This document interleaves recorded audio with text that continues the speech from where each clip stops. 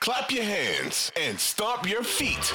You're listening to the Clap Your Hands podcast, hosted by Elliot Shore-Parks and Kyle Newbeck. Here they come. What is going on, everybody? This is the Clap Your Hands podcast, brought to you by Odyssey Sports, brought to you by Sports Radio 94 WIP. And this 1-0 series lead over the Celtics is brought to you by James Harden. Oh my God, what a game, Kyle. That was unbelievable. I mean, at one point, so I think it was 99-96 or something like that. The Sixers were minus 600 to win that game. All game, it felt like they were going to lose. My hair is not even done. I'm still doing the pod. What a night, man. What a night. It was one thing before I'll let you go. That was the game where all of a sudden it feels different. Like Embiid's ruled out. And I'm thinking to myself, this is going to be the same it is every year. That feeling, right? Embiid's not playing. They fall behind early. They're in Boston. And it's everything we worried about all year, all at once. Like watching it on TV, I'm thinking this is exactly what I tried to fight off all year. And even in that game, it felt like it. I can't believe they won that game. And I cannot believe James Harden did that. I just want to say, man, all you fucking losers all year, when I told you this team was resilient and I explained why, the more athletes, PJ Tucker, DeAnthony Melton, Paul Reed, all these guys, that they have James Harden, who's not a complete basket case like Ben Simmons is. I almost used a different word there. Oh, I got your shot at Ben in there. I self-censored myself.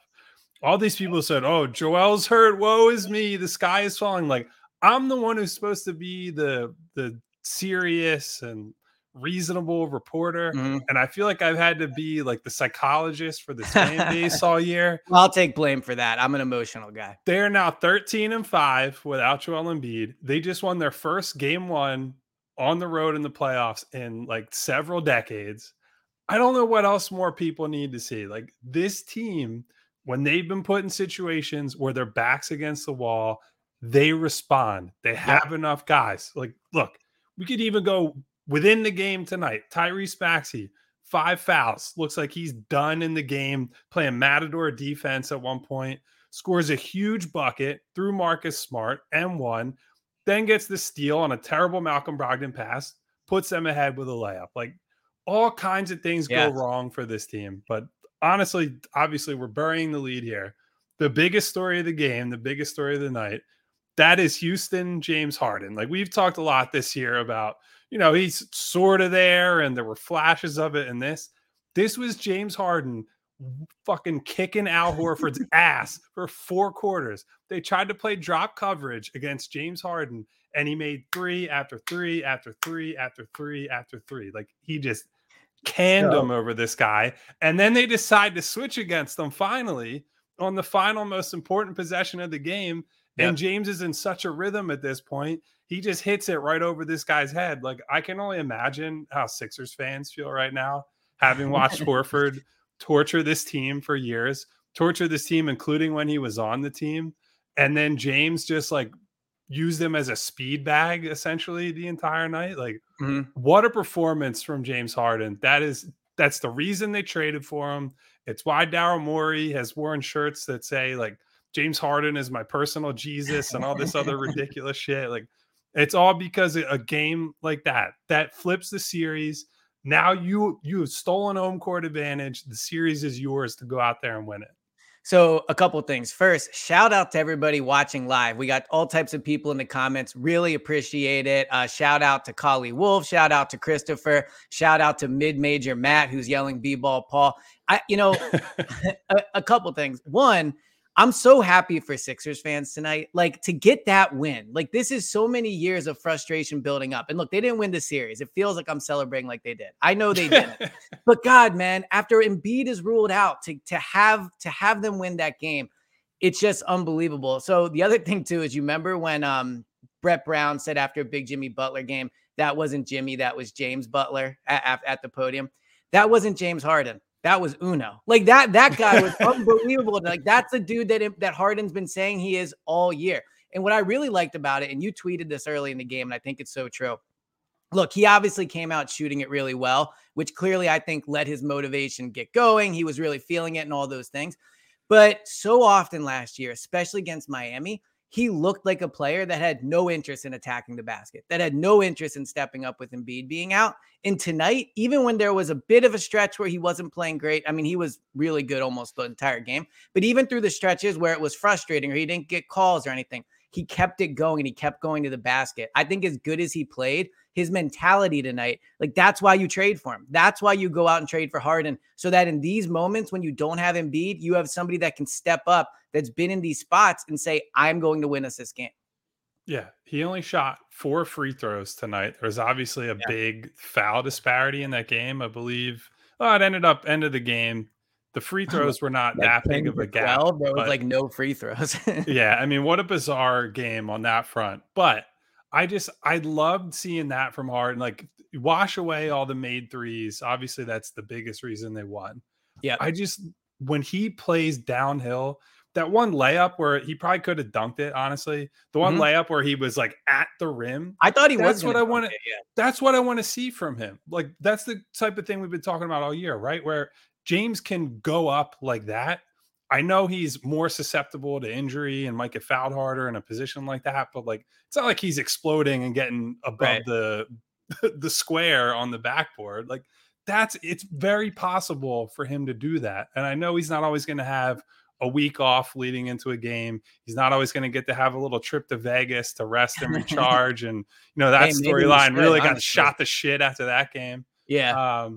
But look, that's the mentality he has to play with. I don't want to see the flailing and all the other stuff. Like, go downhill, force the numbers advantage. You're going to get open shots for your teammates. You're going to get opportunities to score at the rim.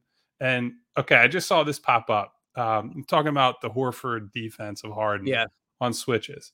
Harden running pick and roll at Al Horford tonight. There's 16 direct picks. They scored 28 points on those. That's 1.75 points per possession, which is like astronomical. You score 1.75 points per possession in a game, you're obviously going to score like a record-breaking amount of points. But you're going to be a top 75 player of all time if you score at that. You're going to be the top 1 player of all time if you score like that. No, but sorry, continue. But listen, all I'm saying is what we saw tonight. Yeah, he's not going to always make shots like that, but the way he was playing, getting downhill, going to the basket, going towards the rim, that's the part that can carry over. You can play like that if you're James Harden, with Embiid, without Embiid, bench unit, starters, whatever it is. I know that he's playing to set guys up. He's not always going to be hunting a shot like this, but that's the thing that to me is more important than anything tonight, honestly. Yeah. So my adrenaline's starting to come down a little bit, so we can start to maybe actually get into it. But no, I mean, I thought there was one play when you think about him tonight, and obviously it was a 3-pointers, but leading up into this series and against the Nets, a big part of our discussion was, why is he missing these layups? And is he playing well and missing layups, or is he playing, well enough, but the concern is that he's missing all these layups? Tonight there was a moment, and it might actually be the almost dunk you're talking about, but I don't think it was, where he really shook Jaylen Brown at the top of the key and like just got by him cleanly. And he was able to get to the basket pretty much all game. And now he's done it. We talked about it all season when projecting this series, talking about what might happen also in the preview pod for this series. But against the Nets, the one thing we were concerned about was, will he be able to get past the long defenders? Mikal Bridges, Claxton when he was on him on the perimeter. And then against Boston, it was Tatum, Marcus Smart, not long, but obviously a great defender. Jaylen Brown, like they had guys that you would think that could really, if they got up on Harden, he wouldn't be able to get past. It's now been 5 games of him pretty much getting to the basket whenever he wants. And not a massive sample size, but I think to what he talked about, talking about his Achilles and saying he feels healthier than ever and he feels good to go. And it looks like that. I mean, the shooting is what it is. He's been a high percentage 3-point shooter all year. He did it in games against the Nets. But tonight, again, getting to the basket, he just looks so much healthier and so much more able to dominate than he did last year, frankly.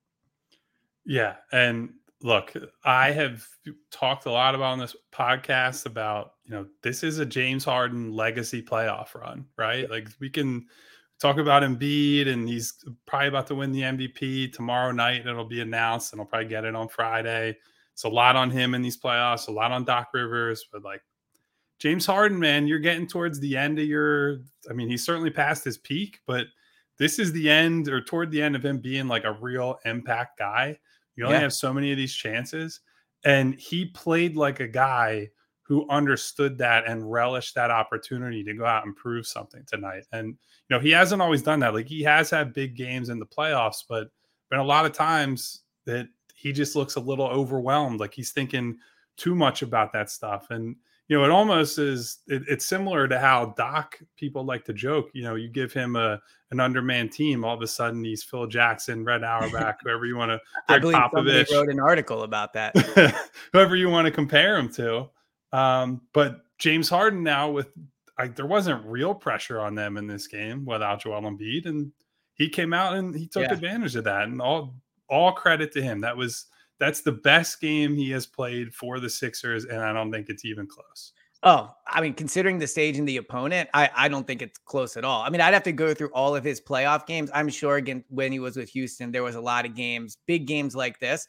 But when you talk about a guy that has a reputation for coming up small in big moments, for not being great in the playoffs, this has to be one of his best playoff performances, considering the Sixers, the Celtics, the rivalry, the situation, no Embiid.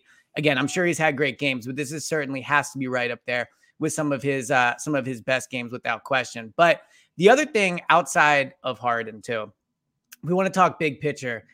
You had said it all year, and it's really what kept me motivated throughout this game. They just find ways to win. You tweeted this and you said they've played hard all year. Why would they stop now? And it's so true. Throughout the entire game, I'm checking the betting market, being like, they're minus 600, they're minus 400, they're minus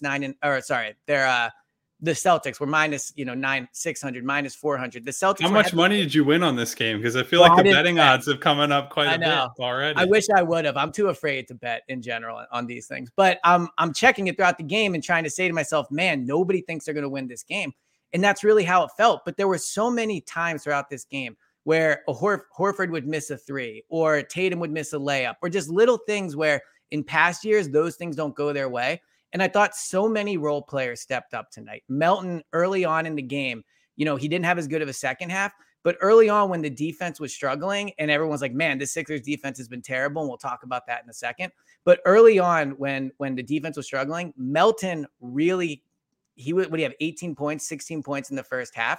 He was unbelievable. Paul Reed hit big free throws. PJ Tucker got a big offensive rebounds. I mean, this was the night where what you've been saying all year in terms of they're a deeper team, they find ways to win games, all of that was on display tonight.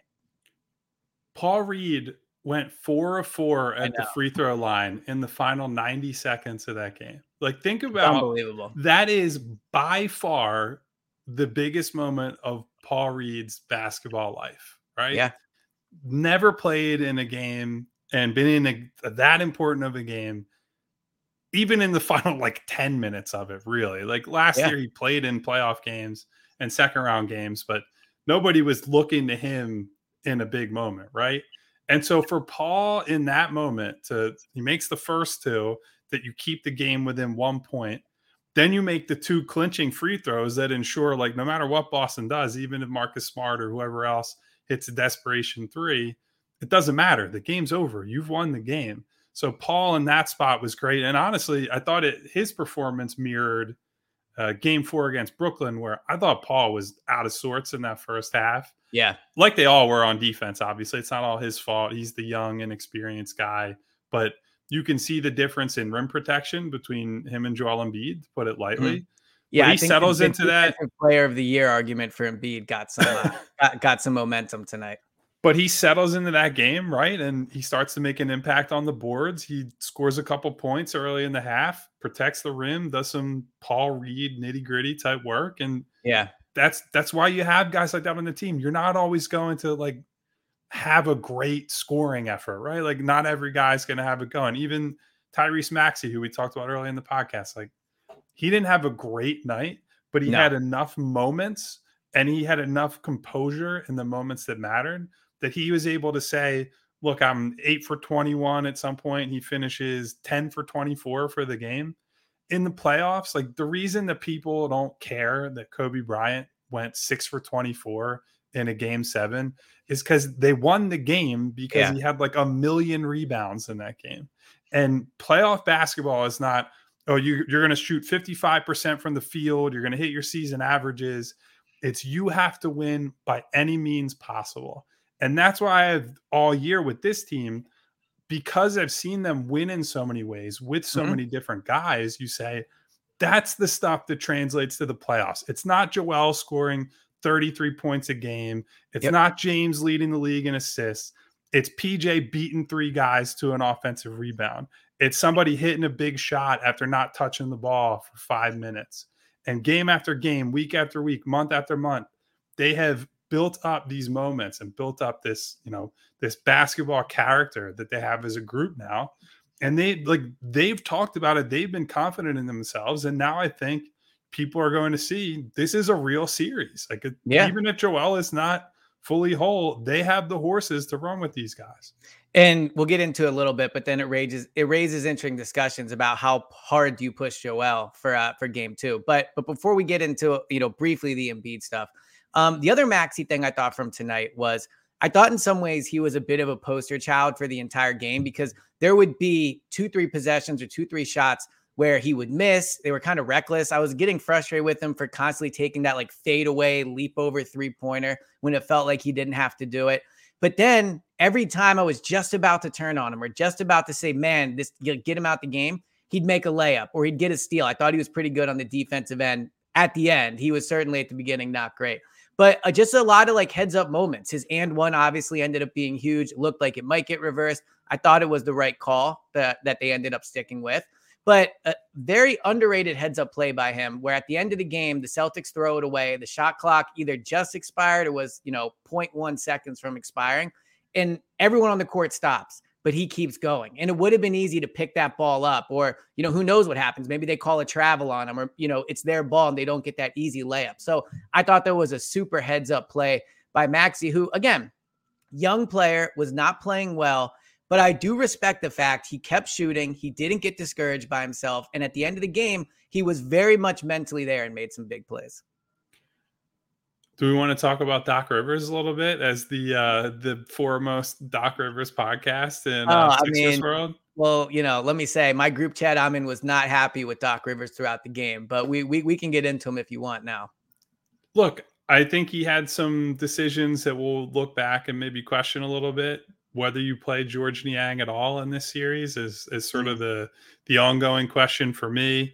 Playing small was problematic at times for these guys, but I thought every time that it felt like they needed a timeout to stabilize things, Doc calls the timeout. I know I always say timeouts are overrated, but a lot of stabilizing timeouts in that game. Never let the game get out of reach, even when Boston felt like they were going on runs. I thought he did a good job of managing the game in terms of mixing up coverages, and they played zone and they messed Boston up with zone, but I didn't think they sat in it too long. They didn't let Boston get really comfortable against it, and they mixed and matched there. They moved different guys around the zone. Jalen McDaniels doesn't play well in that game, so he didn't play a lot, but Doc sort of moved him around as a chess piece within that zone at times. So that's an interesting thing. And look, again, trusting a guy like Paul Reed. Paul Reed played 37 minutes in that game. Paul Reed struggled to beat out DeAndre Jordan, who is only in the NBA for vibes for the last 3 or 4 years now. Did Montrezl Harrell even play? No. Was there any backup center? Dedmon didn't play either, did he? Yeah, they played 8 guys. Yeah. Wow. Melton played 25 minutes, Niang played 13, McDaniels played 11. They played 8 guys, and that was all they had tonight. I was all honestly, the only other guy, 2 guys you might think about playing there, Shake Milton, but he wasn't helping the defense tonight, and the offense was good enough. And D House over Niang is an interesting one moving forward. But look, I think, again, it's proof of clearly Doc is, at the very least, Doc is able to instill the message in these guys that Joel being out is not an excuse for us to lose this game. We can point at the history and say the Sixers have not won a game 1 in round 2 for however many years. We can say historically they've been bad without Joel. We can say the Celtics have won 14 out of 21 playoff series against this franchise. Don't kill the vibe tonight, Kyle. Keep it. None of that shit matters. I don't care. I do not care what happens when Ben Simmons is on the team in 2018 and it's Marco Bellinelli and Ersan Ilyasova. I especially don't care what happened in the fucking bubble in Disney World in 2020 when Al Horford is on the Sixers and Josh Richardson and Tobias Harris are the other two main guys on the team. Like, that does not tell us anything about this team and this matchup and this year. And so as far as how this team is being handled by Doc, being set up by Daryl, and handled by the players, like everybody all year, it's never been, we're going to make excuses. We lost because of this. We lost because of that. It's, we got to improve ourselves. We're not blaming the refs. We're not saying we got like one schedule loss out of Doc's mouth, maybe early in the year, maybe a second one. Right. But aside from that, no excuse making from this group, no pity parties. And that to me is what is on display in that game, is that this group believes in themselves. And some of that is a credit to the coach. So I think that this team does, like, we can get into a philosophical discussion about how much coaches matter and how much they impact things. But there's no question that coaches that people like get credited for the things that this Sixers team does. They make comebacks. They play really hard. They win when their star isn't there. So if you don't think coaches matter, fine. But ultimately, the things that great coaches do, this Sixers team does. But let me ask you this. What'd you think of the defense in the first half in terms of being well, obviously it was bad, but being horrendous. That's what I think. Very bad. But the defense in the first half, did you think that was Doc not playing zone enough? Like, why did you think they struggled? Because I do think a common criticism of Doc in this game will be the defense was really bad in the first half. So I'm curious how I know you haven't had a chance to rewatch it and it can be hard live, but curious where you fall on that in terms of a blame pie chart for Doc. Well, listen, I'm never going to be the guy who says to play more zone because I absolutely hate watching it and I think it's for cowards, but you can't argue that it helped change this game and that it certainly worked for them there. Look, I think some of it you can just see that this is a team that structurally is built around Joel Embiid, right? Like they have a lot of guys, you know, except for PJ, they have a lot of guys who are either iffy or bad defenders. And they're there to make life easier on offense for Joel. They space the floor. They do everything around Joel there. And Joel is their backstop. He's their savior on the back end. And, you know, look, I think Paul Reed is probably a better defensive player than people think in terms of on switches. Like I think tonight you could see they freely switched him across perimeter players. And I thought he held up pretty well against, you know, guards and wings for Boston. But when he gets put in those positions where it's a 2v1 and there's a guy coming down the lane, a driver like a Tatum, like a Brown, and he's got to play that middle ground where he shows something to a Tatum, but he doesn't stray far enough from, you know, Horford or Robert Williams or whoever it is that they're going to get an open layup or dunk. That's what Joel is really good at. Number one, he's just bigger. So even if he's in the same spot, his wingspan, I'm waving my arm for people who are listening to this tomorrow. Yeah. His wingspan just makes it harder to get past him. And then if the pass gets past him, if the guy decides to drop it off, Joel's recovery speed and that length allows him to block guys at the rim that like Paul is never going to be able to block those guys. So that's part of the problem is like Paul is just his strength as a defender is not in that cat and mouse middle ground, feel out the driver type of game. His strength is switching everything. And that requires, you know, they have to rotate through. They have to, the guy who's the low man has to slide in and they just have to fly around the floor. And that's where the limitations of, you know, James Harden as an off-ball guy, Tyrese Maxey as a defender, all that stuff bubbles up. And then there's beyond that, their transition defense just sucked. Like Boston ran when they got stops in that first half. Like Sixers offense was plenty good, but it felt like every single miss, Boston was just off to the races. Jaylen Brown got a bunch of easy ones. Tatum got some easy ones. Robert Williams gets some easy ones. And look, I think that I want to say Boston had 26 points in the paint in the first quarter. I would say it was something like 34-10 at one point in points in the paint.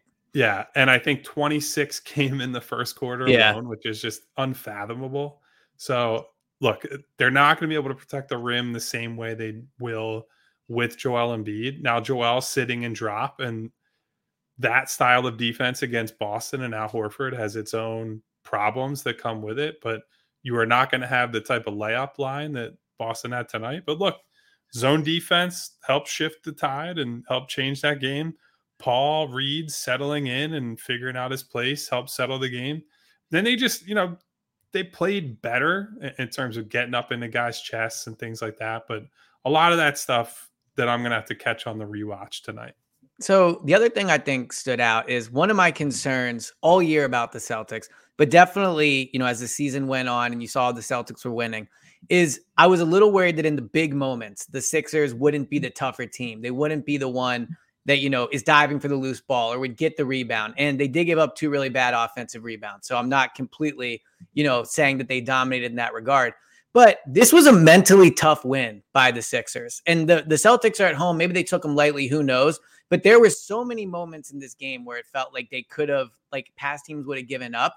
And against a Celtics team that just went to the finals, that's playoff tested, that has won a lot of these type of games, I thought it was impressive that the Sixers match their intensity, if not beat it, in terms of just those big moments in the end and just coming through it and making big plays when it counts. I'm curious from your perspective, how much can this be something they build on? Because there's, probably no Embiid game 2. We can talk about it. But ultimately, you mentioned it a few minutes ago. This team doesn't often get momentum in the second round, right? They fall behind 2-0 to the Heat. They fell behind 1-0 to the Hawks. I don't remember in the Raptors series that they lost on the Kawhi shot, how that ended up going. It was 1-1. They didn't play that well in game 1 of that series. And then Jimmy had an awesome game 2 and they won by I want to say 5 to 8 points, something like that.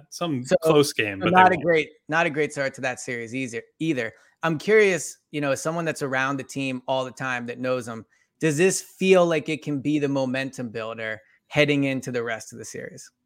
I mean, sure. I'll stick on Boston for a quick second. You brought up the mental side of it. Mm-hmm. It's something I've tried to stress to you and to our listeners is that Boston has a lot of the same problems that people think the Sixers have in terms of not taking competition seriously and, mental woes and things like that. And look, there are a lot of very good teams that go through that. Denver was a great example late in the season. They completely took their foot off the gas and they were bad. And honestly, I said this prior to the series. I don't think the Celtics have a coaching advantage in this series. I don't think Mazzulla is that good. He's not a guy who is a constant dabbler. He has some of the traits of a good coach. Certainly they're a top 5 team on both ends. And so he has set them up generally to be a very good team. But in terms of the moment to moment X's and O's, adjustments, lineup changes, things like that, I don't think he's shown this year that he's look, this is his first year as an NBA head coach. He's got to go through the reps in the playoffs, just like all the players do. When we talk about these guys haven't been in the big moments before. So that's a plot line that'll go for the rest of the series. In terms of super quick on the coaching, because you said this a bunch, both on the pod and in text messages, that they do not really have a 5-man lineup that they can trust at the end of games that they've consistently used. One thing I do think stood out tonight, because the Sixers all year have had a very clear pecking order: Embiid, Harden, Maxey, right? And you saw it tonight, even with Embiid out. Harden was the guy, and then Maxey was the guy, and then Toby had an increased role. I do think watching the Celtics tonight, they don't have that. Sometimes it's Tatum, sometimes it's Brown. Marcus Smart was getting some shots up. So while they might have a deeper roster potentially, I think that the way the Sixers roster is structured helped them a lot in crunch time. And you could see why they are one of the better crunch time teams. Even if they don't have the talent per se that Boston has, they know what they're doing. They know who is where, right? Harden, Maxey, Toby. Harden, Maxey, Toby. That was clear tonight. And I didn't think it was as clear when the Celtics had the ball. Well, I would say that the hierarchy is clear and Jason Tatum is the guy. The problem is that when Jason Tatum is in heat check, pull up, jumper mode, that a lot of times other teams or other guys on the team can get lost. And that's why throughout the regular season, it was so frustrating to watch the Sixers overhelp on his drives and, when he's having poor scoring nights, because what really makes Boston good is that all those guys can punish you if you leave them open, right? But if you're sending two guys at Tatum on the ball, he's a good enough playmaker. He'll find an open guy. Like he used to be I would say a below average playmaker. Now he's pretty good in the sense that you give him an opening, he'll hit it. So you got to try to make him beat man coverage. And, to his credit, he scores 39 as a really good game. But there are stretches that game where other guys aren't touching the ball. I think Jaylen Brown was on fire to start that game. He ended up taking 10 shots the entire game. Wow. That's their second best. That's their second best player. Yeah, like for him to go that whole game only taking 10 shots is crazy. And so that's a subplot to always keep in mind with them are the rest of the guys getting their touches, getting their shots, and what happens there. But back to your momentum point. I absolutely think this is something they can build on because look, whether Joel plays next game or not, now these guys are confident we can go into their house and beat them. We didn't even play a complete game. If you go down the roster, like Niang gave them nothing. McDaniels gives them nothing. They couldn't figure out how to play without Paul Reed on the floor. Maxey was not that good too. Like he just wasn't that good overall. Tyrese is up and down. Tobias is up and down. Like that was not like a great game. They got an unbelievable individual game from Harden, but they can play a much better team game. So look, Boston's going to come back down to earth in some ways, clearly after that first half where they shoot 17 to 20. Yeah. They started 17 to 20 to start the game, and then I don't remember what they were shooting at halftime. Something. Well, I actually wrote it down because I'm a big Sixers beat writer now. Celtics shot 71% from the field in the first half, 57% from three. And in the first quarter, it was 85% and 66%. Yeah. So, look, man, yes, absolutely this can be a momentum builder. You win game one on the road.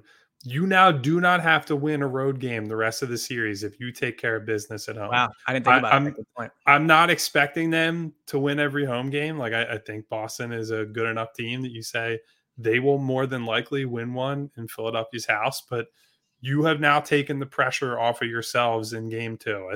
Game two is found money. If you can win that game, you are in the absolute driver's seat for the series. If you don't, you still have home court. You take care of business at home. You go back to Boston for game 5 up 3-1, and you can potentially close it out, or you get another chance at home in game 6. Yeah. Those are the stakes. Yeah. I mean, to your point too, like I didn't think about that. Now on Wednesday, when they play game 2, it'll be interesting to see what they decide to do with Embiid in that game, because now I don't want to say it's found money because ultimately you don't take anything for granted, right? You just don't. But one thing too, when you talk about momentum with this team, early on in the year, we were doing this pod. It was, well, they're 0-3 against the Celtics. And man, they've lost so many games in a row. Now you can look at the last 3, clearly the most meaningful 3 games, and say they beat them in one of them. They beat them tonight. And the game they lost at home, Tatum hit a game-winning 3 at the buzzer, and they, played really well in that game. So a narrative that was this team can't beat the Celtics, this team really struggles against them, has now completely flipped. Like the Sixers are the team that are outplaying the Celtics. The Sixers are the team that if you're a Celtics fan or a Celtics reporter, whatever, you're leaving the stadium tonight or talking to the players and asking, maybe this is a tough matchup for them because they didn't have Embiid. They didn't get a great Tyrese game. And as I just said, and let's kind of end on this, they did not have Joel Embiid tonight, right? So I'm curious, for game 2, but also, do you have anything else about the game itself before we move to Joel? No, we can move to Joel. Okay. So Joel, obviously ruled out. We were texting before the game, us and producer James, is he going to play? Is he not going to play? I talked myself into the fact he was going to play. But in reality, a lot of the news over the last 24 hours has not been great, right? We now know it's more than a grade 1 sprain, right? It's in that 2, if not closer to that 3. He hasn't run yet. There was some reporting and, it'll be optimistic he would play in game 2. I'm curious where you're at with Joel. What are you hearing? And just since we've last recorded and really all the news of the past 24 hours, how are you feeling about his injury? I'm just going to say there are so many different people reporting stuff on Joel at this point that, and look at this. Joel's hoodie was crucial to tonight's victory. Shout out JG3. At first, I was like, what in the world is going up on our screen? But yes, Joel, there was a moment where he ran off the bench today, and I was like, yo, get back on the bench. It's when PJ accidentally hit ball tapped Jason Tatum. And yeah, I had somebody in my Twitter mentions, by the way, who was like, accidental? No way. LOL. It's like, bro, he's screaming at somebody on like his teammates and just like threw his arm back. That's clearly definitely accidental. But I will say he does swing his arm back, so it's a purposeful swing. He just doesn't see that that Tatum's coming down the line. But anyway, back to Joel. So I mean, Skip Bayless is reporting stuff on Joel. Like, come on, man. I'm not even going to try to pretend if I know that he's going to play or the exact state of his knee. Here's what I would say. The phrase found money has come up multiple times. Where I don't think it's found money is you don't get cute and say, well, we're going to try to save him. If he is ready to play and he says, I'm going to play, he comes back and plays. Because we can all sit here and say, Sixers are on the victory tour right now and all that stuff. James Harden's probably not going to give you 45 again in game 2. So. Like, and that's not disrespecting Harden, but that is like an all-time Sixers playoff performance right there. I'm not expecting that in game 2. To beat them in game 2, you're more than likely going to need more from the other guys. And frankly, to have your best player available to shoulder the load, to beat up on Al Horford in a different way for the second straight game. So if he's ready to go, I am not in any sort of frame of mind to say you rest them and you bring them back for game 3. Because honestly, another important thing is you get some game reps for him. You run him out there and you say, it's true. All right, he's got his conditioning back a little bit. And I believe Brian Windhorst was on the broadcast or on SportsCenter earlier, right after the Embiid news came out. And he said part of the reason Joel went through a workout today, or like a relatively intense workout, is because they want to see how he feels on Tuesday or tomorrow, as we're talking right now. And so if he plays in game 2 and then feels awful between game 2 and game 3 and is essentially not able to play anymore, if you saved him for game 3 and then he feels that on Saturday and you go down 2-1 because you got cute and you thought, oh, it was, found money, whatever, you get him back as soon as he's able and willing to go, period. Now, I don't know when that is. I don't know if they'll agree with that philosophy, but to me, that is about as easy a decision as it gets. So I think I agree with you. Here would be my pushback is going into tonight's game. I was very much in the camp of, dude, you got to play. You got to push it. This year has to be different. If it's 50-50, and you had said this too, this is where it's worth taking that risk to make sure that you play, right? My only counter now after watching tonight, and you're right, don't get overly cute, don't get overly confident, is this team can beat the Celtics. Like, they can beat them. They're up 1-0. And so while I agree you don't get cute and you don't sit Embiid because of the logic that you're up 1-0, man, if Embiid, if I'm hearing and the doctors are telling me that if Embiid sits another 3 days, there can actually be a noticeable difference, I might do it because ultimately this team is good enough. We saw tonight this team is different. And while they might be able to go up 1-0 on the Celtics, they're probably not beating the Celtics without Embiid. Although after tonight, who knows? But they're probably or definitely not winning the NBA Finals without him. So while I think that there is a lot of truth in what you're saying, the win tonight does make me feel, man, if when Embiid comes back, he can be 20% better if by sitting out game 2, 20, 25, whatever. It's tempting. I'm not going to lie. It's tempting because this team knows how to win. And if you can get Joel back at 60%, 70% instead of 30%, that could be the difference between winning the NBA Finals and not. Get him back as soon as possible. Right, there it is. That's just I don't have any more to say on the subject other than that. That's all right. Well, let me make my last Embiid point, and then we'll wrap this up because I want to get it to the people and I want to go celebrate on Twitter. So the win tonight, and, remind me if I said this at the beginning when the adrenaline was really pumping, but the win tonight, I thought for Embiid was a massive win because we talk so much about Joel's mental state. Where is he at? How is he feeling? In the game, is he into it? In between games, how is he feeling? What's his attitude about everything going on? And the quote I always think about is when Tatum made that game-winning 3 and he said, story of my life, right? I thought tonight, could be a moment where Joel could really look at himself and say, this might be different. So often when he's out, they lose. They fall behind 2-0.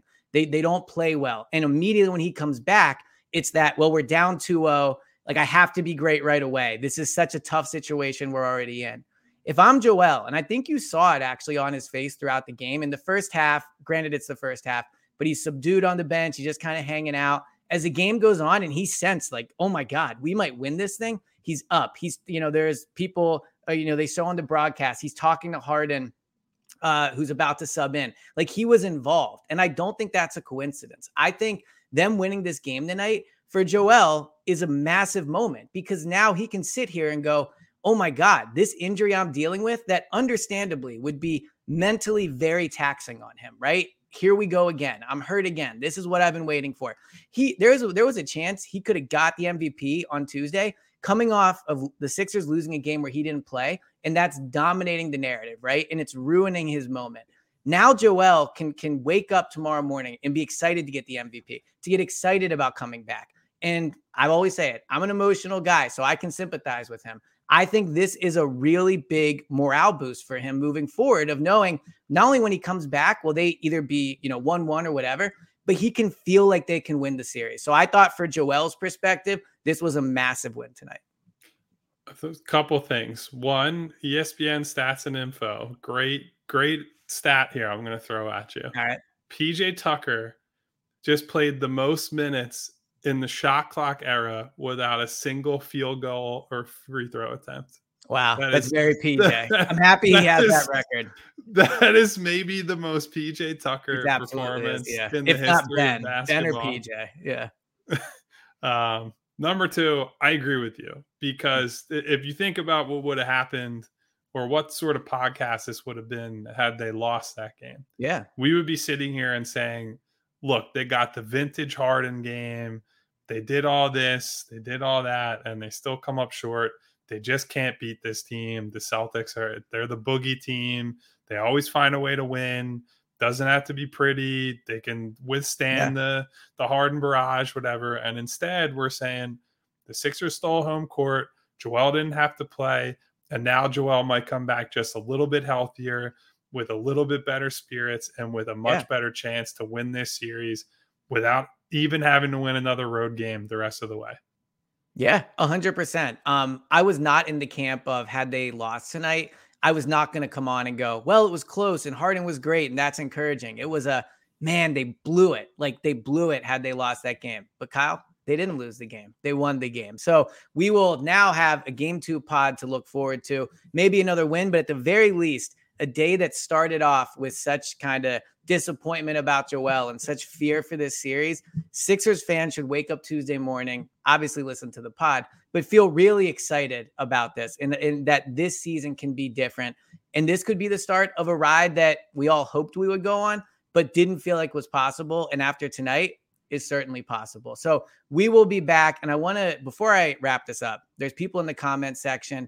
I want to thank everybody that is listening right now. I want to thank everybody that sat through and watched me look all disheveled with my hair all messed up, with Kyle. No slicked hair, man. What's happening? So this is the problem. When you always slick your hair back, the time you don't do it, you look extra disheveled. Everyone's like, what are you going through? I'm out of hairspray right now. I have to go buy some tomorrow morning. It's very upsetting, but it's all right. It's all right. Now that they won, I'll be excited to get up and get it in the morning. So, but as I said, thank you to everybody that's listening. Very much appreciate it.